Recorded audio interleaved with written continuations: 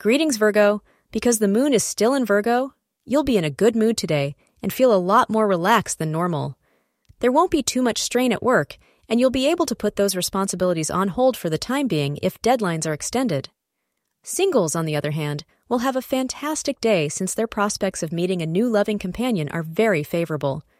As per Virgo Daily Horoscope, in terms of love, you've recently had some low periods, but today you'll be filled with optimism and wonderful vibrations.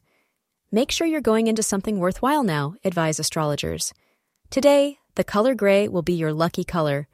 The hours of 3 p.m. to 4 p.m. will be your luckiest of the day.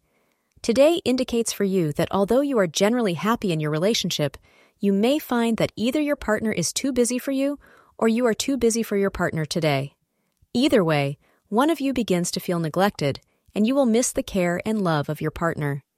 Take the time to tell your partner how you feel, and your very openness and honesty will heal any wounds that have developed. This slightly difficult period will pass shortly.